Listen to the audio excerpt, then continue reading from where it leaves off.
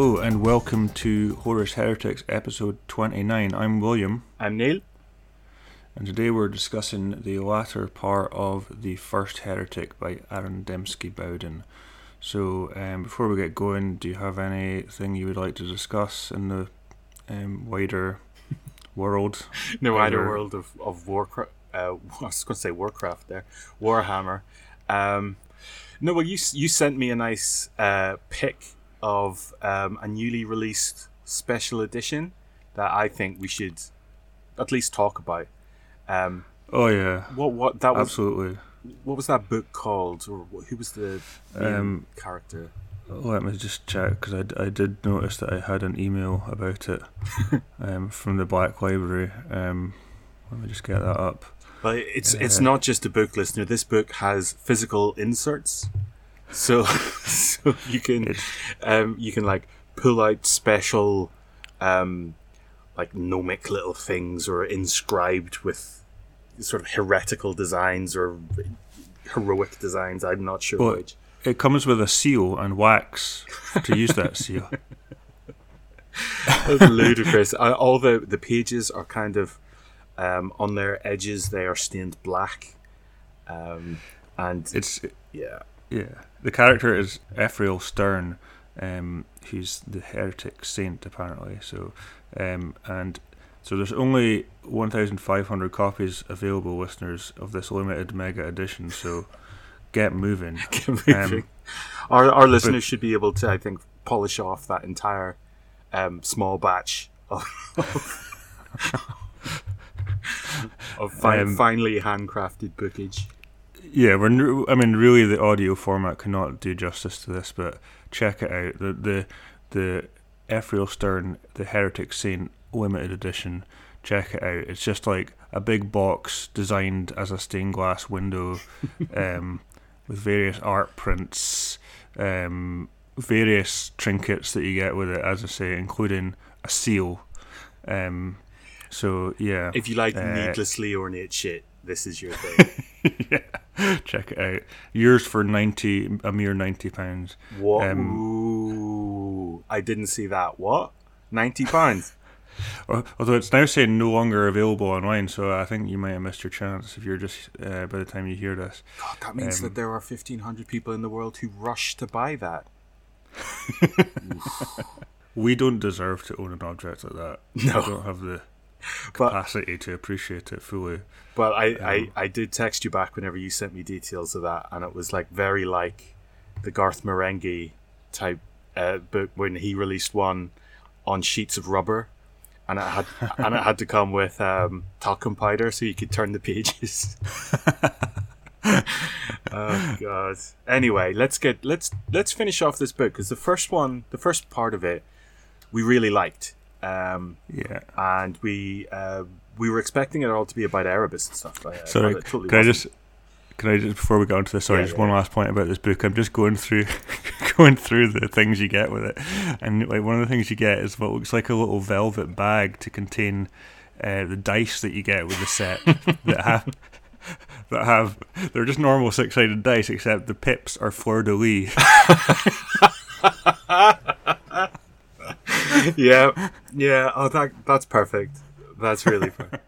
You know, like we play games and stuff, and like we sort of have picked up dice and stuff all the way through our lives. It just happens. When dice and sort of game items like that come within their own display box, that's really my level of giving up. Right. Okay. Sorry. Anyway, on we go. Let's dive into the book. We really enjoyed the last part. Where we left it, I think, Lorgar, the rest of his legion, Arkel Tal, Zephin, they'd all agreed that they needed to go on pilgrimage to, learn more about the past and find gods that might be worthy of worship and stuff like that. And they'd split the legion and gone off to sort of the edges of the galaxy to, bring lots of different worlds to compliance and learn from their, historic pasts of religion and hero worship and ancestor worship and stuff, to try and find the truth, as they would call it. Yeah, with a sort of quite a bit of chat about the fact that this truth, was somehow relating to the religion that had been there before the Imperium on their home planet of Colchis, or the Primarch's home planet of Colchis. So we sort of join the book, and it's again, it's a bit of time has passed. It's 3 years after their departure from Colchis and beginning the pilgrimage. As Cyrene has become the sort of chronicler to the Legion, and their confessor, and she talks of the 3-year pilgrimage coming to an end. So it's really only taken them 3 years, which, in the grand scheme of the timeline of this universe, is really no time at all. But Argyle Tal, Ziafin, and Lorgar, she's sort of talking about it in the past tense, and that they've been broken. But she had no. She felt total sympathy for them having to bear the burden of the knowledge that they were bringing back to mankind. So in effect, she's sort of forestalling the rest of the book by saying all those answers that they've been searching for have been found. They're just terrible, terrible answers that nobody really wants to hear.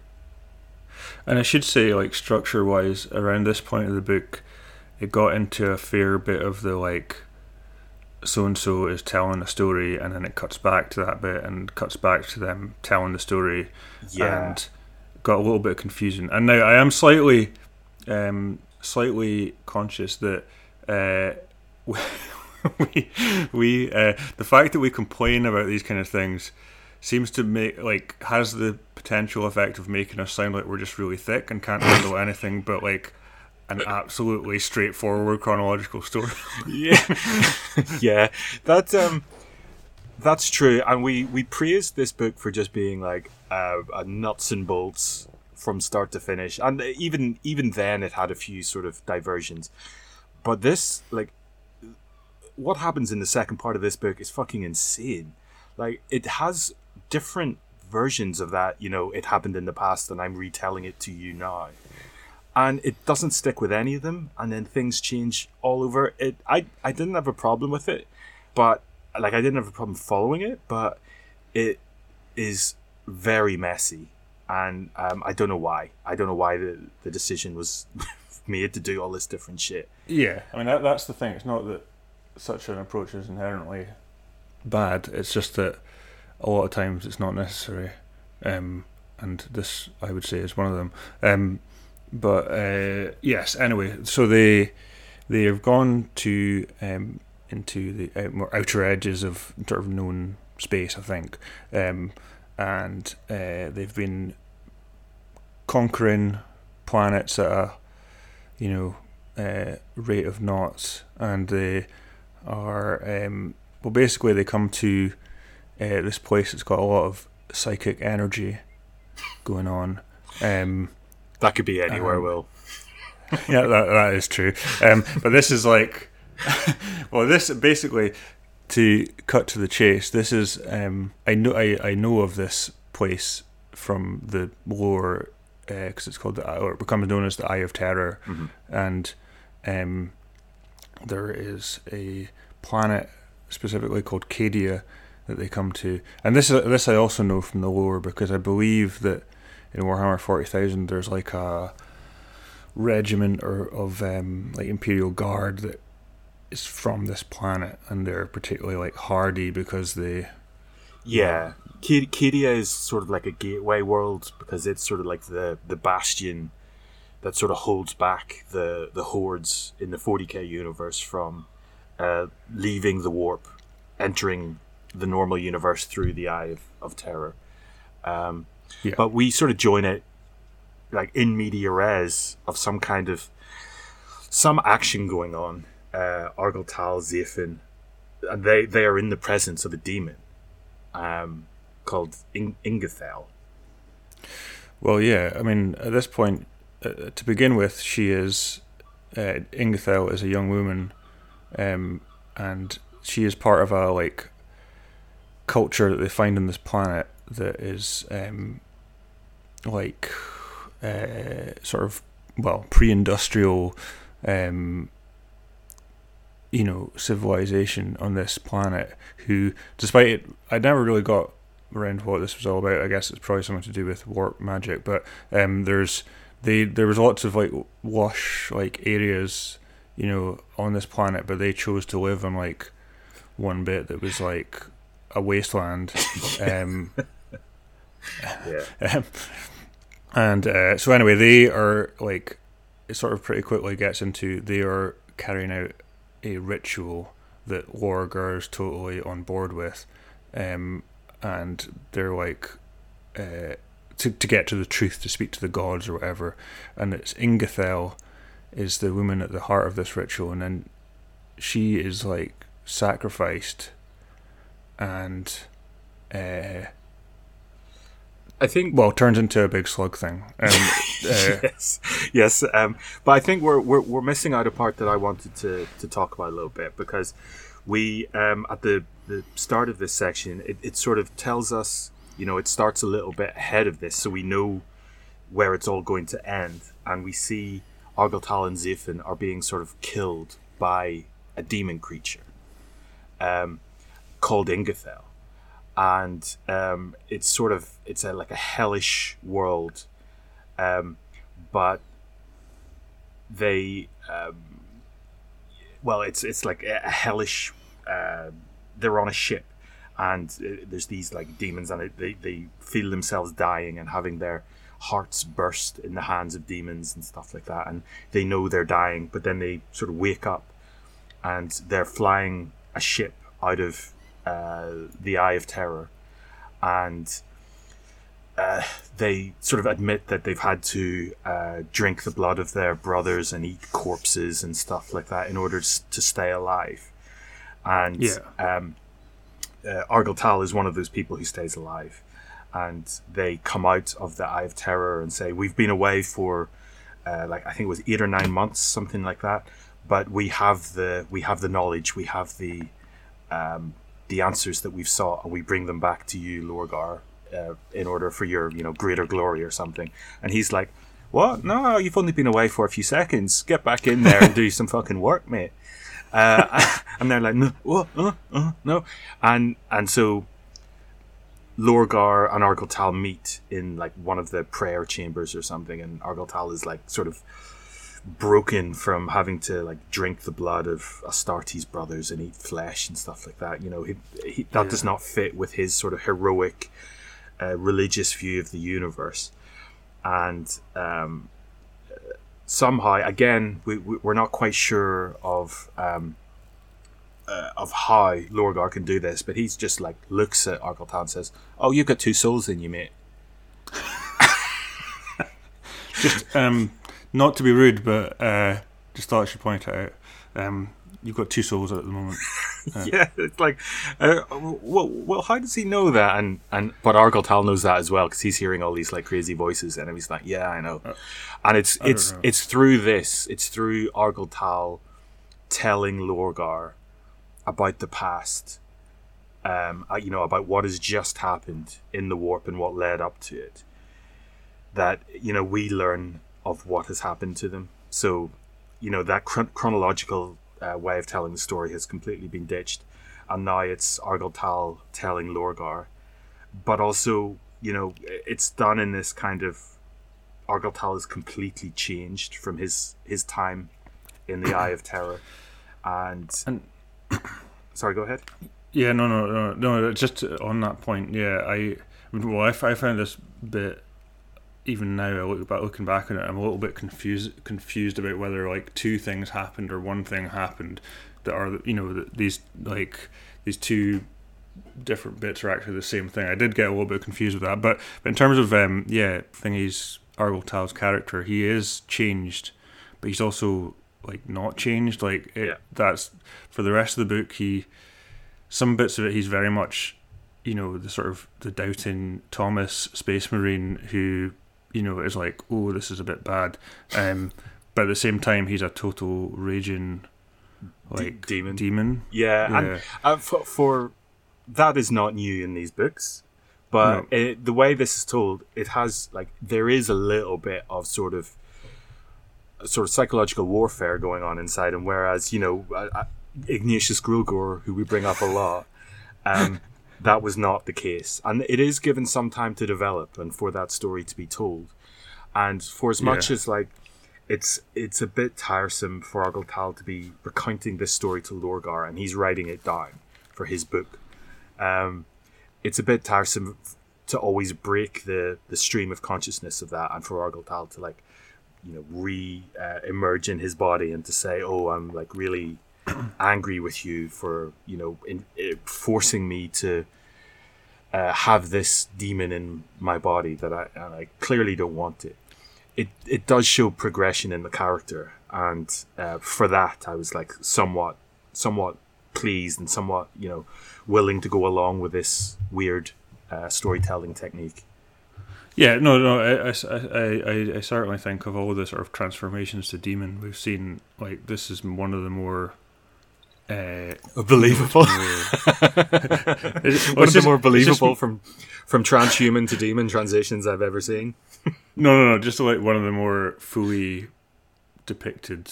You know what I mean? Like in terms of the internal struggle and stuff like that. And it's never righted. It's never completed one way or the other at the end, which seems like a nice sort of level of complexity to bring to something like this, to what should be a complex transformation. Right, yeah. I just want to discuss something here that's a total non sequitur, but absolutely not. It occurs around about this point of the book, right? I don't know if you picked up on, because this guy appeared, and I thought he was going to then be a character for the rest of the book, but he just wasn't. There's a guy called Arik, who is sleeping with Cyrene. Yeah, that's right. That's right. Well, yeah, I've got. I'll let you tell the story that you want to. But I really like this guy. I wanted to flag up. Okay, this is interesting. Like he seems an interesting character, but no, he's done away with. Do you know what's funny about this guy, right? You, well, both of us really have sometimes indulged in, casting who we would cast for, characters in these books if we're making a film or TV show. And this is the first time I think we've ever encountered a character that would be a perfect role for Hugh Grant. Because this guy's like, he's some kind of senior, officer, fairly senior officer in the sort of army unit attached to this fleet. And so he's been in bed with Cyrene. He gets up late and he sort of like, gets ready really quickly and comes in sort of unshaved with scruffy hair and all this, and runs in late to the meeting, and they're all like pissed off at him. But like he's in bed with Cyrene, and like it says that they're in love. This isn't just like some quick shag, and like he looks at the clock and he goes, "Oh, that's fine. I'm not late. It's fine." And Cyrene says something like, No, that's not the morning. That's even. So I'm thinking, like, is he 12 hours late for this? He walks in, and he's like, "This is the real Hugh Grant bit." He's like, so they're like asking him. He volunteers it. They just look at him and they just go, "Yeah." They're like, "Oh, for fuck's sake! Did you brush your hair with your fingers, you bum?" And he like volunteers that information. And he's like, "My apologies. The servitors on D-Deck are struggling with the elevator gyrocogs. Something of a nightmare, really. I had to run the long way." And this dickhead of a like Mechanicum adept or something just goes, "Gyrocogs? We don't have anything on board called a gyrocog." And Argyle Tal just goes, "Don't worry about it. It's clear he's lying his ass off." I was just like, I love that character because everyone has been so officious and so like dedicated to their job, and this guy Arik is just like, no, I all I'm here for is to put the days in. And I was like, I like this guy. I hope to see more of him, and I'm not sure if we saw any more of him. I don't even know what was the point. I can't even remember what was the actual point of him being here. It was unusual, but I did enjoy just this character that really stood out in these books. Just for 100%. And there's another character who has a little bit more of a role, who comes up, who's a remembrancer, an imager. I can't quite remember his name at the minute, but we'll come to him. And at the end of the book, I was like, you can't introduce a character more than halfway through the book, expect me to give a shit about anything that he does. And the author almost doesn't give a shit either. It could have been done with any of the other characters. Well, we'll get to this. Yeah. He was there for one specific plot function. Yeah. They could have just said, this thing happened on the line, and I would have been happy with that. More happy, in fact, because you don't introduce a character more than halfway through the book. We'll get to that. Anyway, so where do we leave? Yeah, so Argyle Tal is sort of revisiting this stuff that happened to him, and he says, well, I'll start right back at the beginning, and it's us landing on this planet of Calth and going through this weird kind of sacrifice. Cadia. Yeah, and going through this human sacrifice. And if you remember, the Custodes are with them, and they see what's going on, and they're like, right, we need to step in at this point.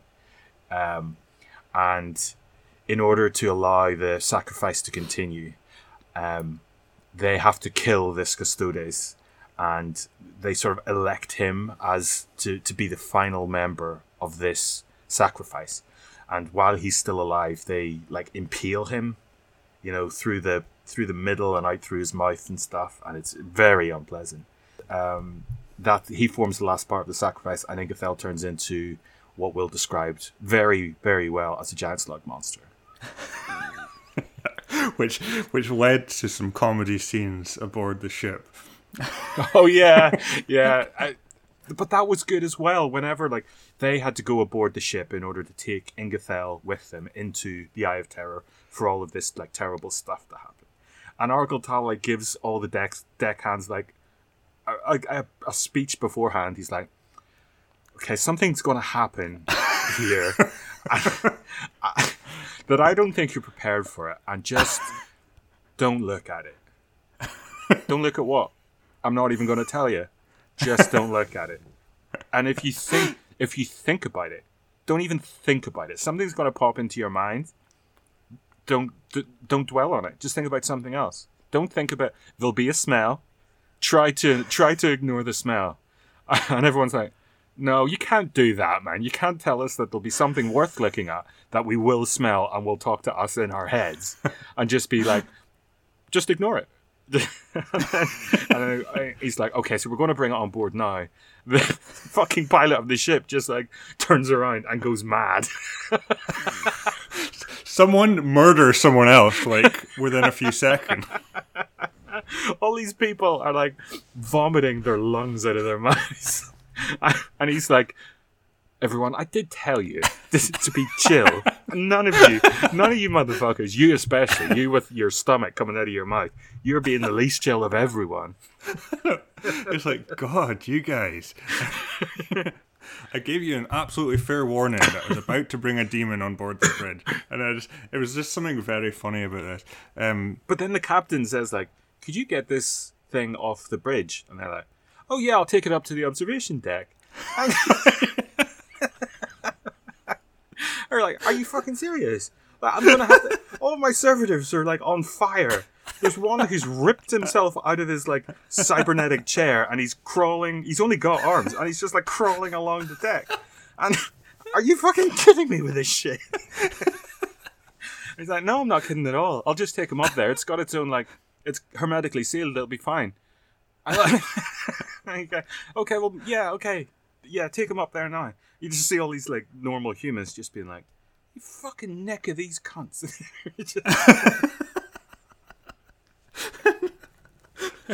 Oh, it was good. It was a good scene. I know, and probably people, must have been a real mess in there after that, Somebody clear this up, but wait till the slug monster goes away. Oh yeah, everyone, y'all looked. We can talk about it. It's a slug monster, you're right. Anyway, wait till they get that upstairs and clean up all these bodies. Oh god. Yeah, I sorry, this brings up a bugbear that I have about the writing of this book. Mm-hmm. A very specific one. I don't know if it occurred in this bit with this demon, but it just reminds me of it in general. So I don't know if you noticed this, but many, many, many times in this book, things were described as having too many teeth or too many limbs, Yeah. or too many such and such things. And I was like, maybe once or twice I could, just say fine, but like, it just really started to fucking annoy me. Like, I was like, just describe it. Just say what they are. How many? And how many teeth is too many for a fucking demon anyway? You know what I mean? Yeah, it all goes back to that point that I raise a lot, and it's fucking H.P. Lovecraft's fault for when he in the description of something he will describe something as indescribable, and I'm just like, well, have a shot, give it a go, mate. And here we have too many teeth, and you're like, well, that really gets you out of a difficult proposition, but it is the job you signed up for, to describe what a demon looks like. And I'm okay with what it was essentially a slug-bodied centaur, which we've just seen. That's fine. But don't describe the mouth as being full of too many teeth. Just try and describe how many teeth there are. Yeah, here's an example, right? And honestly, there was a lot of the use of this, basically this phrase in the book. And so it says, the creature turns its head with a predator's grace, stinking saliva trailing in gooey stalactites between too many teeth. I mean, like, that works up until too many teeth, though. And I could take it once. You know what I mean? Like, I could take it once or twice. But it just happened loads of times. But I actually like to on a more positive note. Like, there's obviously in these books there's a lot of attempts to just, Lovecraftian, like you say, attempts to describe the indescribable, blah blah blah. And some bits of that sort of stuff were done better in this book than they often are. Like, when they were describing, I thought some of the scenes, like describing the like warp, the sort of disturbances in space outside that sort of represent the warp, were done more effectively here, and partly because it was just like, for one bit they kind of just focused on like the colour. Yeah, it was like kind of like pinks and purple sort of things, which remind me of that film we saw a few months ago, The Colour Out of Space. Oh yeah, yeah. Which is based on a Lovecraftian story, a Lovecraft story. I've thought about that film quite a few times since we saw that, and like, it was not the best film, but it had something to it, and something like truly weird about it, like something unpleasant lurking under the surface of it. It was a memorable film. I'm the same. And it did it quite well, just as it's done quite well here. Just representing it with sort of consistent color, sort of seeping into. Yeah. But because the author Aaron Dembski Bowden spent a bit of time talking about it, what it physically was, and in a way that we can describe it, and not as every color that has always existed in every time at every space. The kind of way, the kind of shite that the language that's been used about it before. That's true. He actually that is a good point. He actually just described a color, and that was much more effective. And he gets down into the nuts and bolts of it, and even describing what the warp is, which is what happens sort of now. That on the ship, as they're in this sort of observation deck, they find this. They're directed by Ingethel to this planet called Melisandre, and it's a completely dead world. And he says it's an Eldar world. It used to be the high point of their culture, and it's within the Eye of Terror.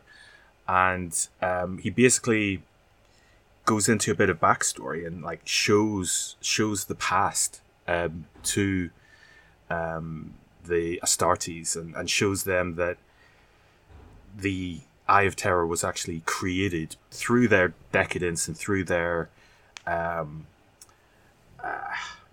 it's the way their culture developed, and was sort of dedicated to just pleasure and taking joy in all different kinds of like indulgences and stuff, caused like this god of that thing to be sort of manifested in the world, and the Eye of Terror is like the how that happens. It's sort of like the meeting place. That's what Lorgar was looking for, the meeting place between gods and men. This is a point where the warp seeps into the real world, and it was sort of the birth throes of the creation of this chaos god, and that's why these Eldar worlds are inside this, because they created it, and that led to their destruction. I'm a bit confused with the order of events here, but basically, right. So, what if I describe it this way? Is this? Let me tell me if this is correct. This whole thing where they're away for like, months, but Lorgar sees it as like 2 seconds or whatever. This is the time when he says, right, you just have to go into the eye to find the truth. Basically, go and sacrifice yourselves, and they go in. They find God. Yeah, I am really confused about this actually. Now when I look back over the next bit is the final revelation that they get while inside the eye is seeing the birth of Lorgar. And this is like Ingathel says, I will show you this past, and this will be the thing that sort of breaks your oaths of loyalty to the Imperium and to the Emperor. So they go back and they see the room that has been mentioned before. And if you remember, Horus sees this as well in the first book of this series. So I was just thinking that this sort of room is full of like psychic projections of people throughout history. It's just like this absolutely packed waiting room, just sort of looking at this. What's quite good about this, I'll say what it sees. It's quite quick. They see all the sort of birthing pods for the Primarchs, and they see like these sort of embryonic states of Primarch development. And they see Lorgar, but they also see that there is a sort of a Gellerfield generator. Now, I'm not sure if we describe what Gellerfields are, but they are what protects the ships from the warp. And because without your Gellerfield, you'll just get lots of space sharks coming aboard and eating your soul. So they see this, and this basically tells them that the Emperor is using warp magic. And Ingathel tells them that the Emperor has actually done a deal with the gods of the warp in order to create the Primarchs, in order to gain enough knowledge to create these Primarchs. And the deal was, according to the demon, again, this can be taken with a pinch of salt. The demon says the deal was to provide enough knowledge to the Emperor, and the Emperor would acknowledge the primordial truth, and therefore, be the puppets of the Chaos Gods. Now, he reneged on that, and therefore that was what caused the Chaos Gods to scatter the Primarchs across the galaxy, and they would land on all the different, worlds and develop according to their own, stories. And we see how that happens, and it's done through Argel Tal interacting with the Gellerfield and stabbing it with his sword, allowing warp energies to fly in. So it's all a story of like these soldiers being projected from the future and interacting with the past and causing the future that they're in. Yeah, I mean, I thought this bit was okay, but as we'll get to, as it became more egregious as the book went on, it was just another example of these books just treading water, basically, and just doing a scene that we've already had again, probably adding some absolutely, shocking revelation to the lore if you know what is and isn't, does or does not constitute that, but that basically going over that scene that we've had already, And yeah, so just in my own head to get this totally straight, right? Stepping aside from the visions and whatnot for a minute, so this whole section of the book, what I'm about to say, this is the order of events, right? So they go to Cadia, they find the rituals that remind them of Colchis and stuff. They're getting these warp calls from the Eye of Terror, etc. They do the ritual thing, and a bunch of people get killed. That gets them Ingathel turned into a slug who comes back onto their ship. Ingathel then basically causes them to go in these visions and whatnot that you've just described. Then Ingathel kills. This is like Argol Tal and Zaphon and stuff. Kills them, and they sort of come back to life with demons inside them. And then they come back to Orger, and they've been away for months in their own head, but to him only a short time. And then at some point after that, Argol Tal is relating all this to Orger. Yes. Is that correct? Yeah. Okay, cool. And all of this, we should say, is being split up by Argol Tal and Lorgar in a room, as Lorgar sort of interrupts Argol Tal's telling of this story, and talking about, Argol Tal having this two souls and having this demon in him and stuff like that. This is the last part of that, basically, and Argol Tal sort of suspects Lorgar knew all of this, but he sent his sons in anyway, because he needed second pairs of eyes on these things, basically. He finds out that in order to preserve anonymity from the Emperor, to preserve the secretness of what they now know from the Emperor, he's going to kill the Cadian tribes in order to keep the secret.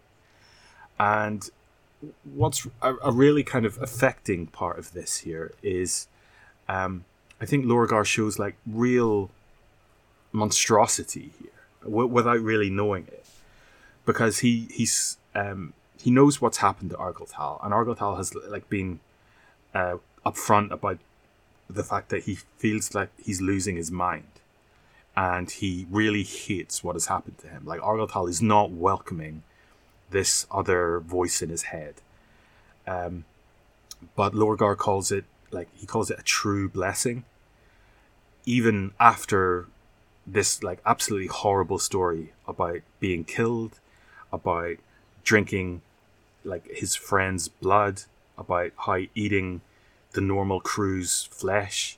He calls that a blessing. He says, everything at last has fallen into place. I know my role in the galaxy after 2 centuries of struggling to find the right path. Everything has fallen into place for him. He knows his role now. He was like a fucking teenager, not knowing his role, but he sacrificed the souls of his own sons.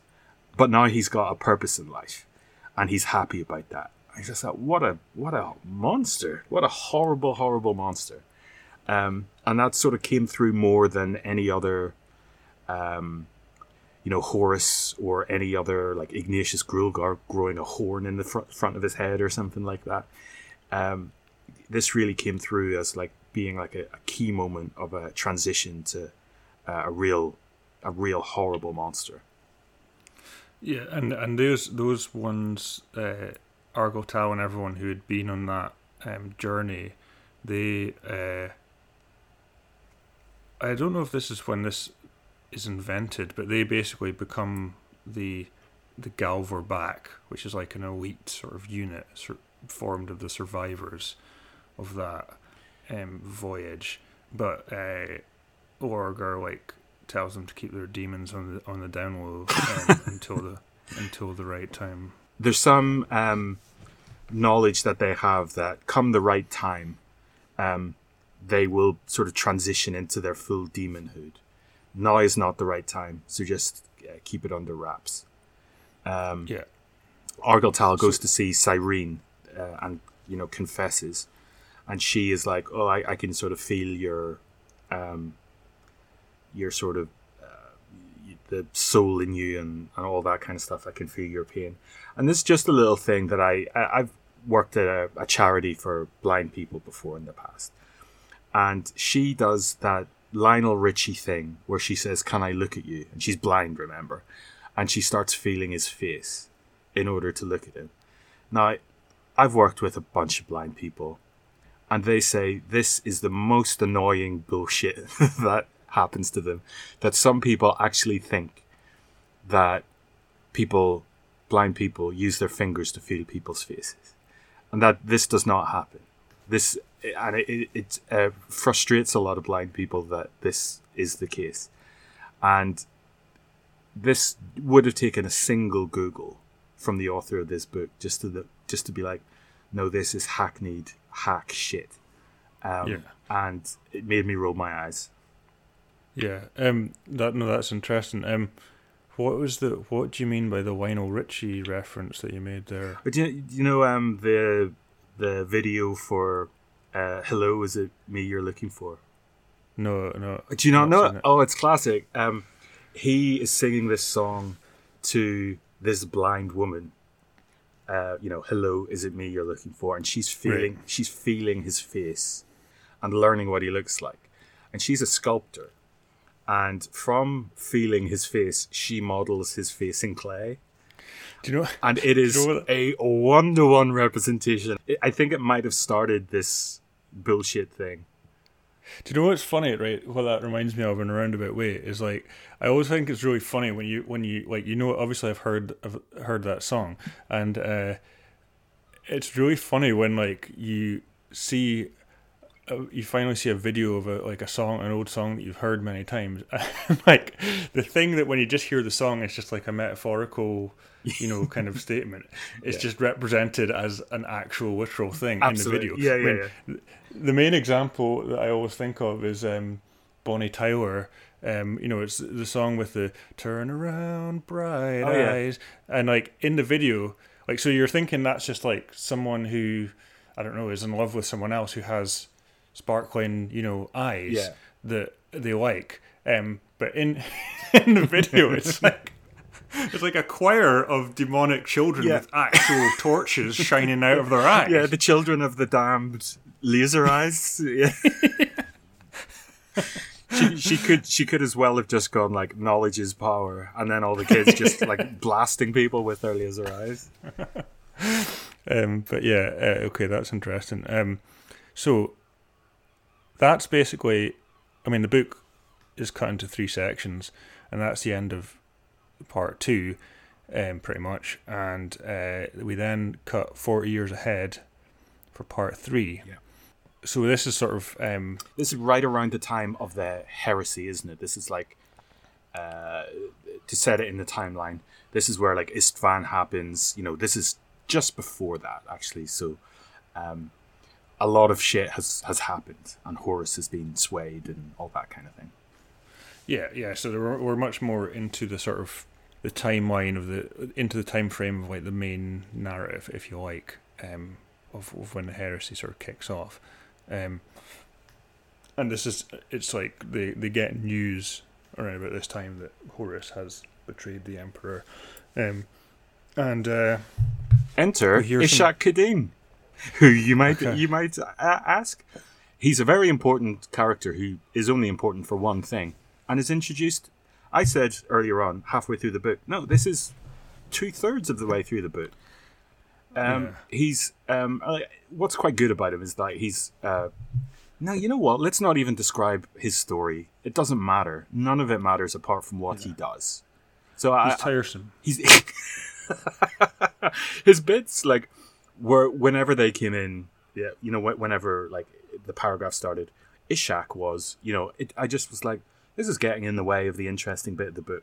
Like, I don't need any of this. And so let's just fucking leave him aside, and where he becomes important, we'll say it. But if you've listened to any of our podcasts or read any of these books up till now, all we need to say about him is he's your classic scoundrel remembrancer who likes to hang about in the bar, and that's it. And he's a photographer. But sorry, go ahead. I was just going to say he took one good picture of a spaceship, and that's what he's famous for.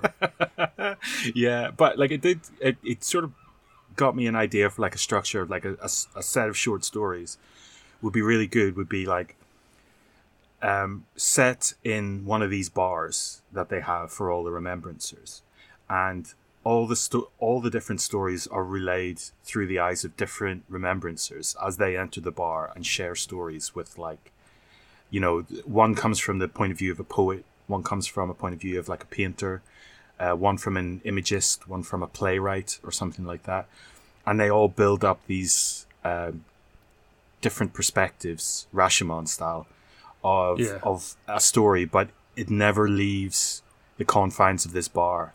I thought that's an interesting little hook that we could do for like a series of short stories and stuff. But they're not going to do that. So. No, that's a good idea.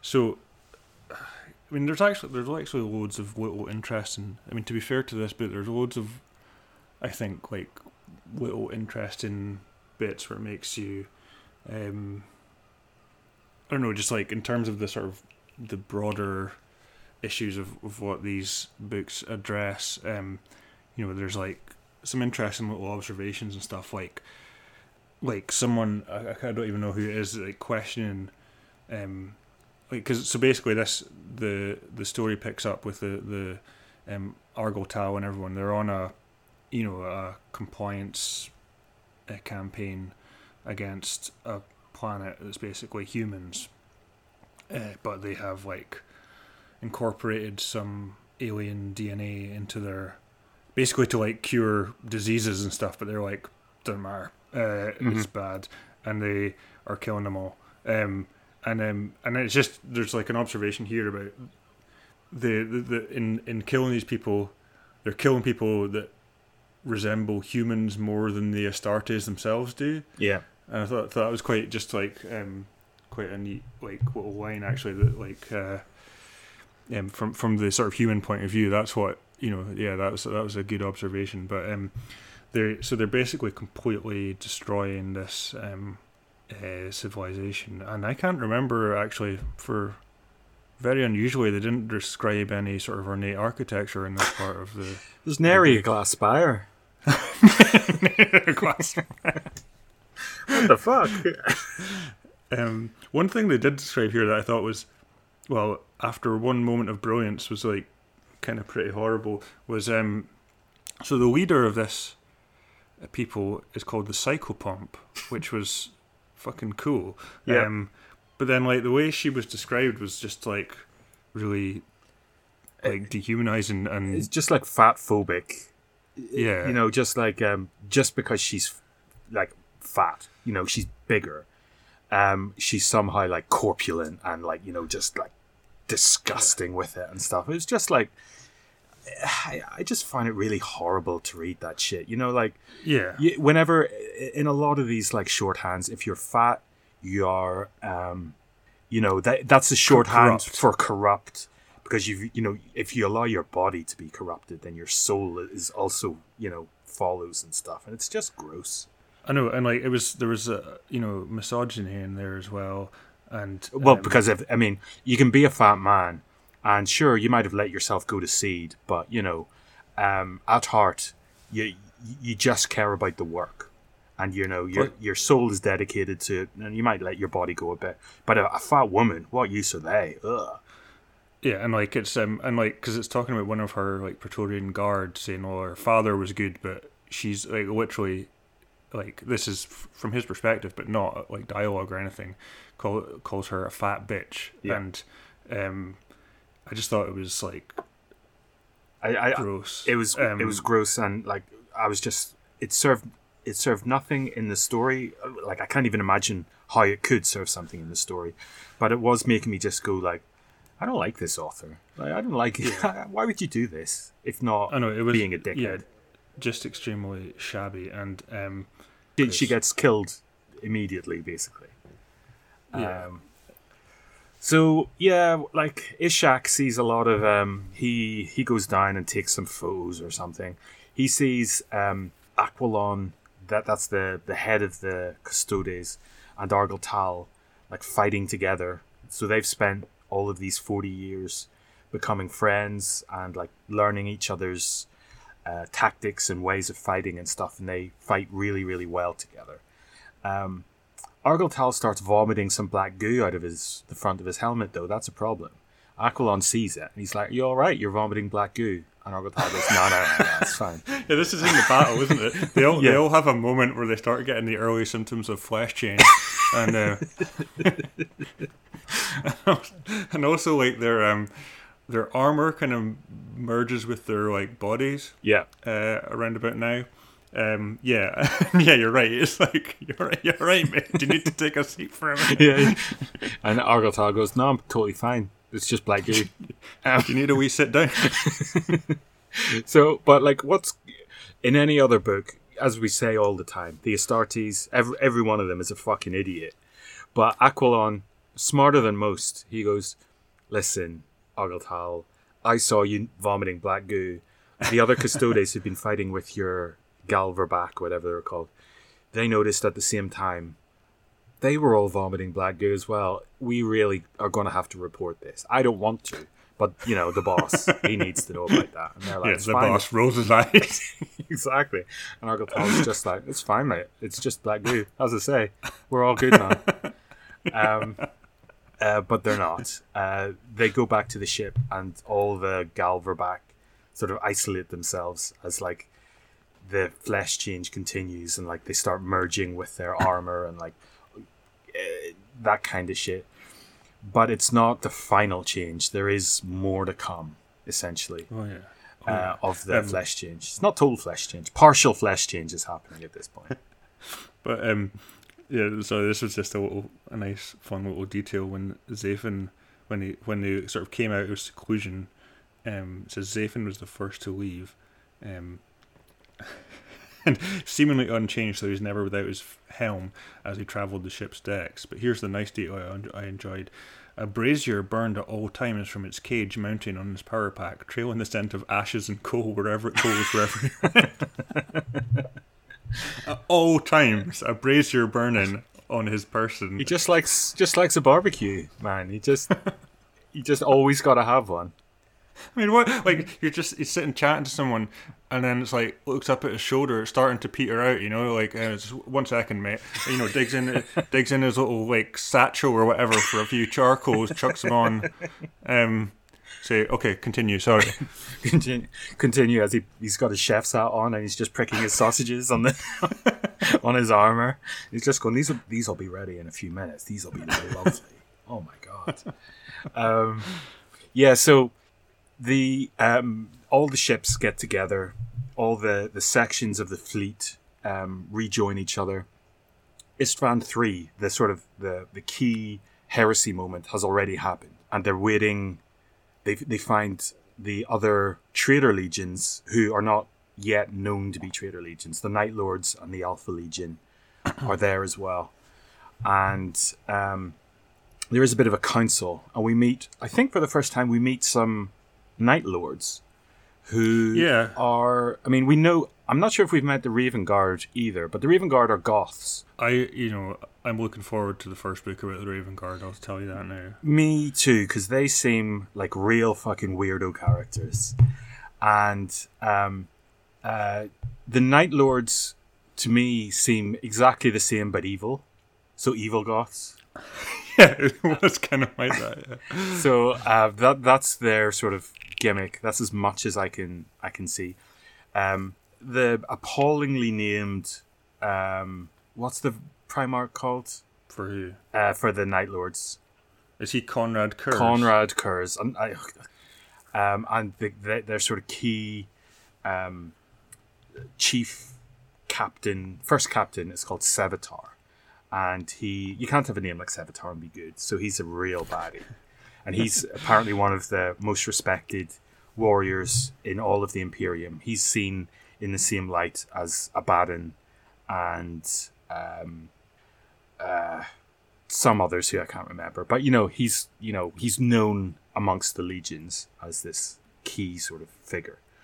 And Lorgar, has one of his pompous speeches, and he lays down kind of the main beefs that each of the these legions that are present have with the Imperium, and he says that the Night Lords, you hate the laxity of the laws, the decadence of the Imperial culture. The Iron Warriors, you hate that you've not been rewarded and given your due for your excellence in siege warfare. And I'm like, what? Really? Fucking hell. What a bunch of crying babies. The Alpha Legion... I do the best sieges. No one ever the Alpha Legion, they're like standing aloof. They don't even talk during this.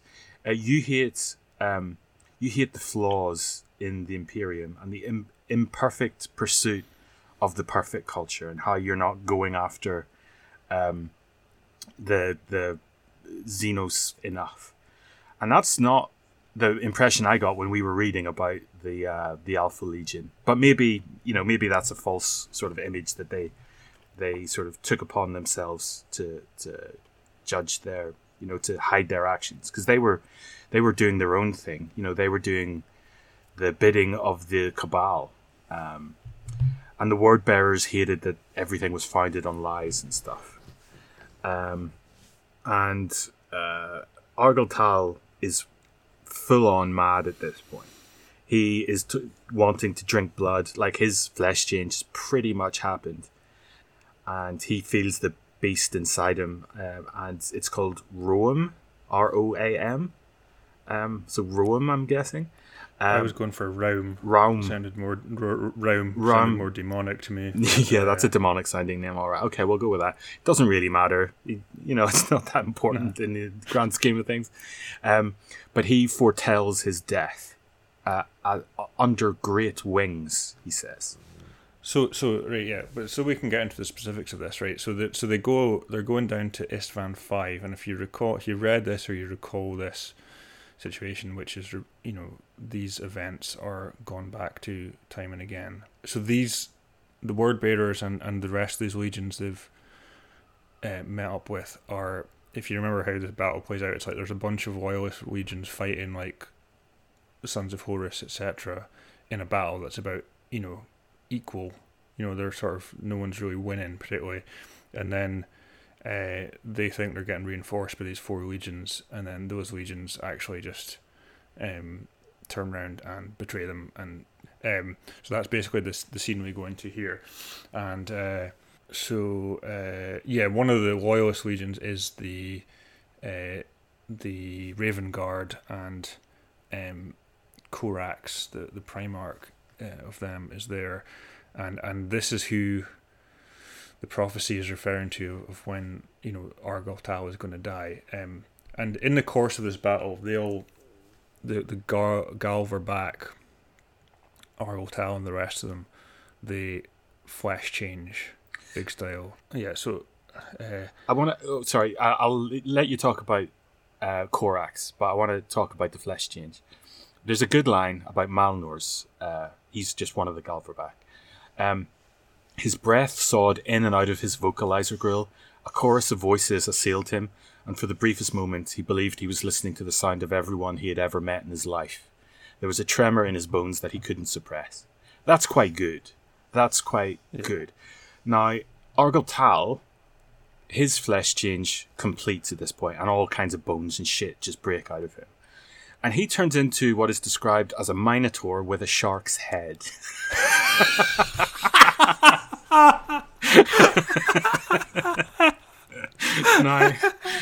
This just makes me think of fucking like Napoleon Dynamite or something, It makes me think of like some shitty, college football team's mascot, just like a shark running around in a football team, but with a head sticking out the top of it. It sounds so funny.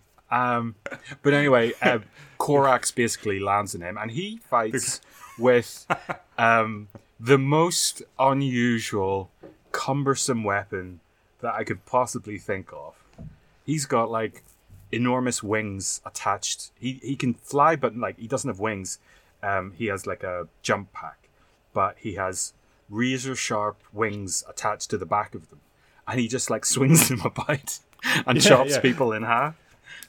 Although he was, putting in a good showing at this battle, and and it highlights that he's kind of, I think Lorgar sees this and feels guilty because he's like sacrificing himself, sort of. He doesn't die, but he is kind of putting himself in harm's way to allow his sons the chance to escape.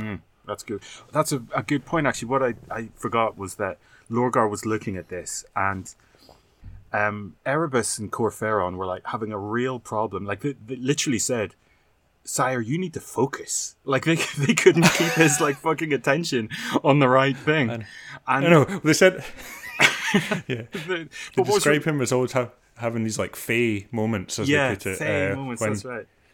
Or I don't think it said Fey moments, but it described him as being Fey at this moment of like, he just loses sight of not, just they're like, oh, for fuck's sake, mate, we've been priming you for this violence for like decades, and then they're like, and that's right, and they are clearly in charge, and they're depicted as that. This is not like some sort of subtext. This is the text. They are in charge. They've completely subjugated Lorgar to what they want to do. It's really good. Like it's really interesting. Slight change from what has gone before is that the head of the Legion, the Primarch, has always been in charge, and that is absolutely not the case here. And but again, Lorgar, Corferon is just like, and he's shouting at him, like he's telling off his wayward son. He's like, we've been planning this for 50 fucking years. You need to fucking keep your mind in the game and step up. And Lorgar goes, no, I'm not going to. I'm going to go over here and fight with my brother.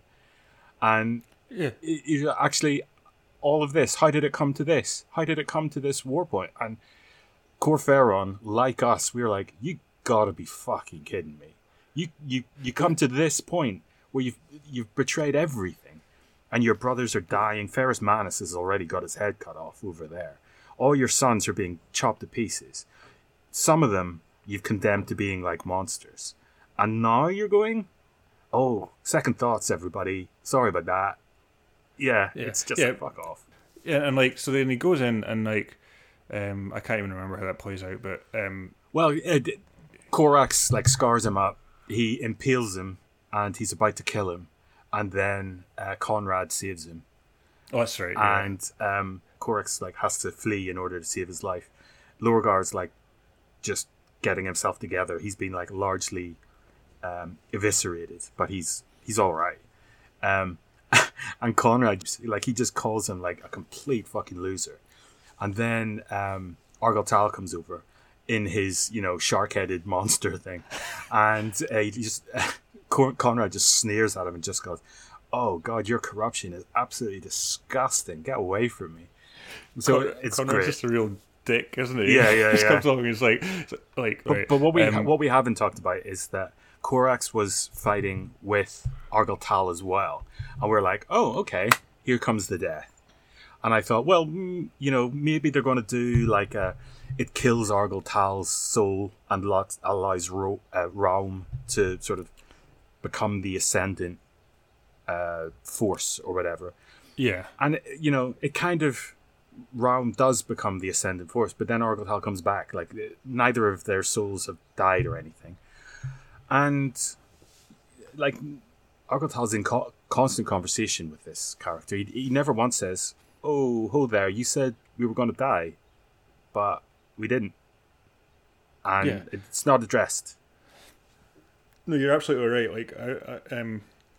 You're sort of thinking, because this is when they go into a big flesh change, you're thinking, maybe that's what they mean by, that's what was meant by death. But it's very clearly stated after this that Argyle Tal, goes back into pretty much his normal original state, and the duality of him carries on beyond this. You know what I mean? He's not fully given over to the demon now. It's very clear on that, I think. Yeah. So you can even say that's what's happening. Yeah, in battle he is this monster form, and normal whenever he's doing his normal Legion business, he can do his form of an Astartes again. So yeah, that's disappointing. Yeah. Sorry. No, I was gonna. I don't know if you wanted to say anything more. I was gonna say what was happening in space in the fleet at this stage. Yeah, that's what I was about to do as well. Yeah, so yeah, because it was just the Astartes in the fleet that went down for this. So yeah, jump back to the fleet, and we've got the Custodes and what's his name, the Remembrancer, and others. Ishak has done his the one thing he needs to do, and that was to sort of go in search. He was kind of bored. He went in search of something interesting to take a picture of. He does. He takes a picture of the monastic deck on the flagship, and sees that it's all meat. It's just there's an astropath and kind of being constantly sacrificed, and this is all done in order to block astropathic messages, so that the things that the Custodes send back to Terra actually never reach Terra. And he tells the Custodes, they go have a look, and they go, okay, shit, we've been completely betrayed. They steal a ship and manage to get down onto the planet. Don't know what their plan is, really. Don't think they really have one. Well, first they kill Cyrene. Oh, yeah. And the sort of the cybernetic robot thing. Again, could have got rid of them. No need for those characters. Those characters could have just been completely written out of the book. Just literally highlight all their sections, delete, gone. They served zero purpose. Right. So they go down, and the Argyle Tal and that go up to the ship, find out that that's all happened, and they go down to meet them. And the whole thing is Zaphon and Erebus and all the chaplains, they want to keep the Custodes alive, right? And then this is explained a bit here. Why that is because they want to do a ritual that they can get to or attack the Emperor in some way, or exploit a weakness in him if they have access to the blood of the Custodes, because this is somehow closer to the Emperor's blood than the blood of a Space Marine, right? It's a really disappointing justification, isn't it? It's very stupid for this reason, right? And it clearly recognises this and tries to explain it away and fails, right? So they say, we failed. So they failed to capture. So they say. So someone points out, or it's pointed out that surely a Primarch's blood would be closer still. Yeah. To the Emperor, right? So they're saying, but then they're like, we failed to capture any of the Emperor's sons on Istvan. And then it says, and you will not find Horus or Aurelian eager to let their blood be manipulated in such a way. And I was like, what? That just seemed like utter fucking nonsense. All the stuff they're willing to do in. I mean, unless you're saying they had to be completely killed, which maybe, just point that out. If for the ritual to work, they'd have to actually die. But if just them saying, "Oh no, you're not using our blood for that," it just doesn't hold water at all, does it? And you just had a fight with Ferrus Manus on the planet on Istvan 5, and you chopped his head off. You didn't try and you had 4 Primarchs against 1, and you didn't try to get Ferrus Manus. So what are you talking about? It was nonsense, yeah. But also just we needed their still beating hearts. Fine, whatever, And then they have a lot of conversations before they fight each other. And again, there is some good shit, because Argyle Tal is you killed Cyrene, and the Aquilon is are you fucking kidding me? We killed Cyrene. Is that all you can say? Is that all that? Yeah, you're gonna get into a fight with us about after you drink the blood of your brothers, you sacrifice people for months, you are now demon spawn. You've killed tens of thousands of your brothers. You've like renounced all oaths and stuff like that. And what? You're really angry about the killing of one person? Are you fucking serious? But do you know another thing? Sorry, along similar lines about this point is like Argyle Tal. It's talks about how he was like, he really didn't like this ritual involving people being pasted into the walls to block a psychic message, and he sort of feels guilty about that. And it talks about like something like 60 odd people have been sacrificed in that way or something like that, and clearly it's very, very horrible, right? But then like this guy getting having qualms about that, who has over the preceding decades participated in multiple genocides. Yes. Where and it's described in this last one they do that they didn't just like take out the leadership of the planet, they systematically slaughtered everyone, right? And he's having qualms about it. Just didn't quite ring true to me, but yes, anyway, I think it was maybe supposed to be the ritualistic nature of it that was freaking him out, but he already has a demon inside him by this point. So and they fight. The Custodes make a pretty good fight of it, but they all die. Yeah, so they kill Zephin. That's the end of the book. And I was like, that's the end of the book?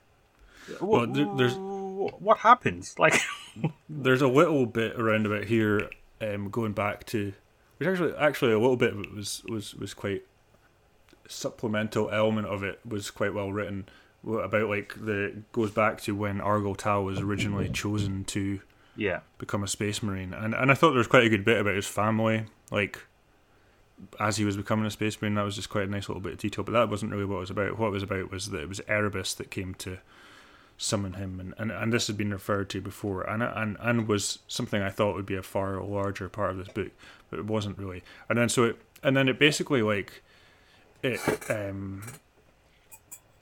says that at some point Argyle Tal had tried to kill Erebus, but Erebus had forgiven him, and that this was reckoned to be the first instance of an Astartes trying to kill another Astartes. Mm-hmm. And so then I was like, oh right, so that's what they mean by the first heretic? And I was like, that's fucking lame. Because I wanted a whole book about Erebus being a scheming supervillain. Yeah. And we did not get it. Sorry, that sounds like real fanboy. I wanted this thing, I didn't get it. But I just found that very disappointing. And it was kind of like a silly reveal almost at the end, and he's like, and that was the first heretic. And you're like, it was just like, all right, okay, and right. So you're probably getting the sense by now that, and I'm pretty sure you broadly agree with this, that we did not enjoy this as much as the first part of the book. Really terrible. There were some little pieces that still worked really well. I think the structure, it's a complete mess. Yeah. And that reveal at the end was just one symptom of the whole thing. But like, Cyrene told some of the story in her own words, some in her own writing. Argyle Tal told it in conversation to Lorgar, and then some just happened through visions given by Ingethel, and some happened in real time. And there was no consistency to when that was happening. Just like, pick one thing to do. Stop trying to do it. Right, so this book pissed me off for some of the reasons that we've already said. And like, I don't know if I can get back to the passionate annoyance I felt when I read this last night, but there's an afterword. There's like I don't think you have this in your version, but there's as I say, the Kindle versions I've been downloading to read lately, they all seem to have, they're like later reprints, and they all have afterwards written about 2016 by the author. And so some of the things that would piss me off about this book, right? Number one, the first heretic, as we assumed, we thought that was going to be about Erebus, right? Erebus is like hardly in this, other than as a background figure, and it's very evasive about him, really. You know, we know that Zaphon is going off and having sort of meetings with the chaplains, and that they're kind of running the show, but it's very evasive about him. The other thing that really bugged me about it was just this retreading of the like some of the big moments, like going back to the Emperor's like genetic creation chamber, going back to Istvan again, you know, and it's like it's just real sense of treading water, but I got really annoyed when I read the afterword, because I was like, so I need to highlight some of this to you, right? Because I think it will piss you off as it pissed me off. Thanks, man. No. I want to hear you. It's not that I want to cause you annoyance. I just, so basically, it's just a way, and we've talked about this a lot, that they like, rather than like a lot of this culture around books like this and fiction like this, and you know, lore and stuff, is like to treat it not as a creative enterprise, but like fucking biblical exegesis. You know what I mean? Like there is an actual truth that they're trying to access. Yeah. And or bring out and show us. And it's like, no, you're a creator. Yeah. This is made up. Do you know that this is made up? There isn't an emperor. There isn't like you are privileged to be making this up, and that's great. It's all good times and fun. You know, you've got a commission for a book. Brilliant. Yeah. Brilliant. Like, that's so good. Let's see what you got. I know. So he says basically like, he was like really skeptical about. So they were doing when he found out they were doing the Horus Heresy, as he puts it. He was skeptical about that, and was like saying, right. So his argument is here about sort of referring to the Star Wars prequels, and he's like saying our lives weren't made better by knowing that Darth Vader was a little boy who built C-3PO, right? And I was like, okay, fine, right? I can buy that argument. There was, you know, you can make that argument if you want. You know, there's no need to do a prequel to things, and often it's a valid point. You know, like sometimes things are better just left as a background, right? I think like without knowing what you're going to say now, I think I would agree with that on the face of it. However, right, the real problem with the Star Wars with well, not all the Star Wars prequels, because I will defend Revenge of the Sith, but the other two is that it's not that, but it's the fact that they're not good films, right? Mm-hmm. Like, you could still have made them; they could still be really good. I appreciate the point. You can make the argument don't bother doing that, but at the point that they've decided to do them, then they could still have been much better than they were, right? And like likewise with this, he's sort of saying, so he was skeptical about this, but then he was like, he says reading Horus Rising basically blew his mind, and he thought it was. He literally says he was amazed at the quality of the writing, which I was just like, oh dear, have some fucking self-respect. Then because to be fair, like in a mechanical sense, Dembski Bowden is probably a better writer, I would say, than most that we have. You know what I mean? Yeah. Just in terms of the sheer like. The basics of the prose, it is better than most of the writing, I think, that we've encountered. But anyway, the thing I'm getting to, the bit that really pissed me off about this. So he goes on about like, does going too much into the Warhammer 30,000, era, does that take away from 40,000, etc., etc. But then this is the bit that really pissed me off, right? My caution still manifests in my Horus Heresy writing. I usually prefer not to change too many of the known events or even add new twists.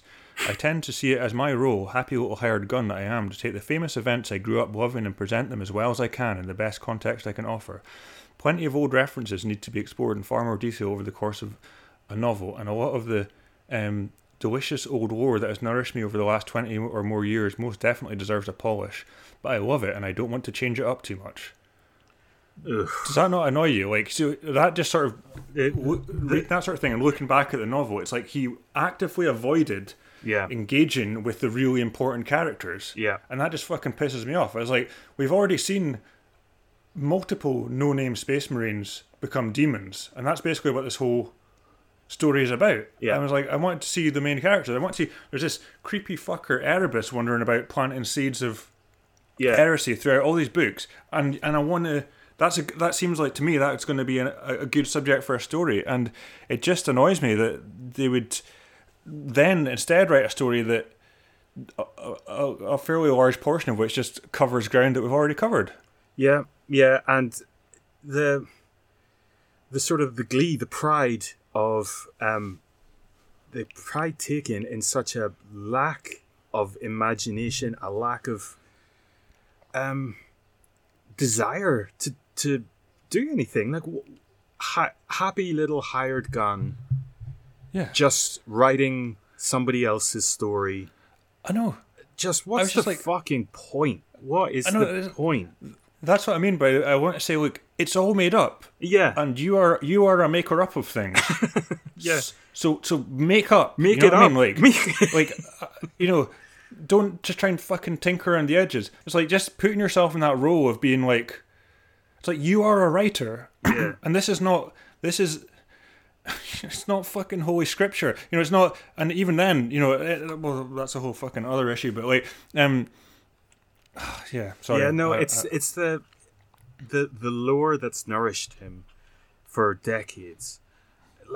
Like, who cares? You know, like just what are you doing? What is it that you're doing to the lore that has nourished you? You're rewriting it. You're not doing anything with it. What did he say? That he didn't want to add anything new. He didn't even want to put his own twist on things. Like, could you read that bit again? Yeah, okay, sorry. My caution still manifests in my Horus Heresy writing. I usually prefer not to change too many of the known events or even add new twists. Well, okay, so that's he wants to verbatim photocopy something. Like, well, yeah. What's the fucking point in any of this? I mean, the whole endeavor of writing the Horus Heresy books could be seen as being like a very, very difficult one, or even a pointless one, because all of these things are like the end point is known to have happened, and so what you have to do anything of worth is play inside of those boundaries. And he's saying, I'm not even going to do that. I am going to be led by the boundaries, and I will get you to the next point. And everybody who knows what's happening, you will be, everyone who knows the lore and what's going to happen next, you will, I promise you, if I promise you one thing, I promise you this, you will not be surprised. Oh, God. I know. You will get the thing that you know happens will happen. Exactly. And, in the order that you know it happens, and I'm just going to try and get out of the way of that. I won't even put my own personal twist on it. But the thing is, right, I'm not even complaining about that. It's not like I'm even, like, I don't really know the lore. I'm not asking for someone to go and change the story in some fundamental way, right? I just want them to tell the story and stop, like, actively avoiding doing that sometimes, you know? Like, the story the story that we need to hear about from these guys is Erebus, and I guess how he influences Lorgar. And now, like, having read this afterward and looking back at the story, you see that he's actively avoided. Yeah. Like, and you know, I can appreciate the general point he's trying to make. You know, some things are better left mysterious and stuff like that, but it wasn't like that. It was just like, I won't engage with it. You know what I mean? I'll just sort of, it's a completely background thing. We know something shifty is going on, but I will go into great detail about something that isn't really important or is just what we already know. Yeah, and well, like the point I made about or the point that you brought up at the start that I said I sort of agreed with was the we don't gain anything by knowing that a young Anakin Skywalker created C-3PO, or is that the right series of characters? I don't know Star Wars that much. And I totally agree with that, because that is tinkering about and sort of creating links that don't matter. And all that is doing is sort of allowing people who know all the backstory to go, okay. It doesn't affect story, doesn't affect anything. But what he's saying he is not doing, he says he's not doing that, not because he thinks it's pointless, but because he thinks the story that's already written is too important and too worthwhile to have him tinker with it. And so he's avoided doing that because of his, like, I don't know, religious devotion to this stupid story. Like, as you say, everyone who is employed to write one of these things is employed to write it from, they are not given carte blanche. Like, they will, Black Library will not publish one of these stories if they come back and they say the Emperor is in fact an orc or something like that. If Dan Abnett in the next book did that, they would say, sorry, we're not publishing that. So all that they have is their own voice and to tell the story their own way.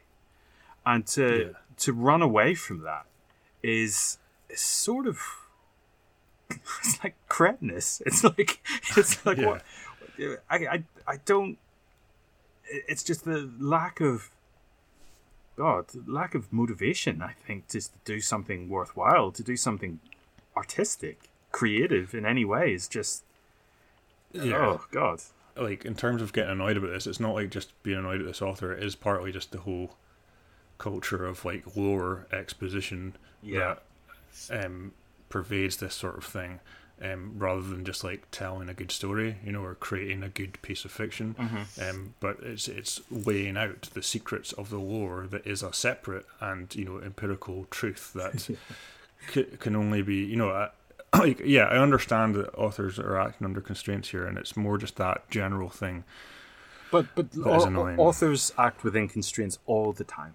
And that is being an author. These are just different types of constraints. That's true. And it's just the fact that he's saying he's just utterly embracing those constraints and and thinking, great, I won't change. Yeah, anyway, it just annoyed me. So what's the next book?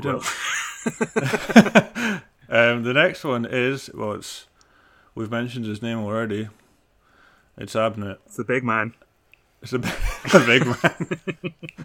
I'm actually quite looking forward to this one. No, the next book is about it's the other side of the Thousand Suns and Space Wolves war, basically. So it's that from the perspective of the Space Wolves, I believe.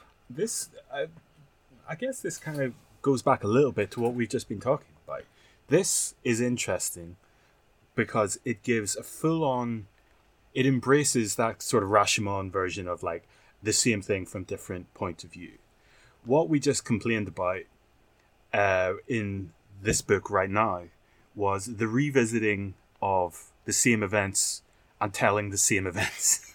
They are from different people's points of view, but each of those points of views immaculately matches up with everything else that has come before. Yeah. And not only is that boring, that's not actually how real events happen. The eyewitnesses at the same events will always have had completely different perspectives on the matter. And this sounds like, I haven't read this one, so I don't know what it's going to be like. This sounds at least interesting. Yeah, I haven't read it either, but that was a good. Those two legions were good contrasting gimmicks. Yeah, and there's fun to be had there for sure. And like the Thousand Suns one was pretty good. And the Space Wolves are a fun legion. Definitely. So I'm kind of looking forward to that. Cool. Cool. Sorry for all the ranting, but that was a real book of two halves for us, I think, wasn't it? For sure. But I mean, like, yeah. On a more positive note, like we say, I think there's some real bits in there that were good stuff. You know, like some really good descriptive bits that were just richer, better drawn than they often are. Like, you know, for instance, the depiction of warp. Totally. Just some little incidental details that were nicely done. We're cool. done. We're done. Thanks for listening. If you would like to contact us, you can get us at horrorsheretics@gmail.com. We appreciate you listening. Appreciate you subscribing on whatever, Spotify, all the rest of them. So thanks very much, and we'll speak to you soon. See ya. Bye.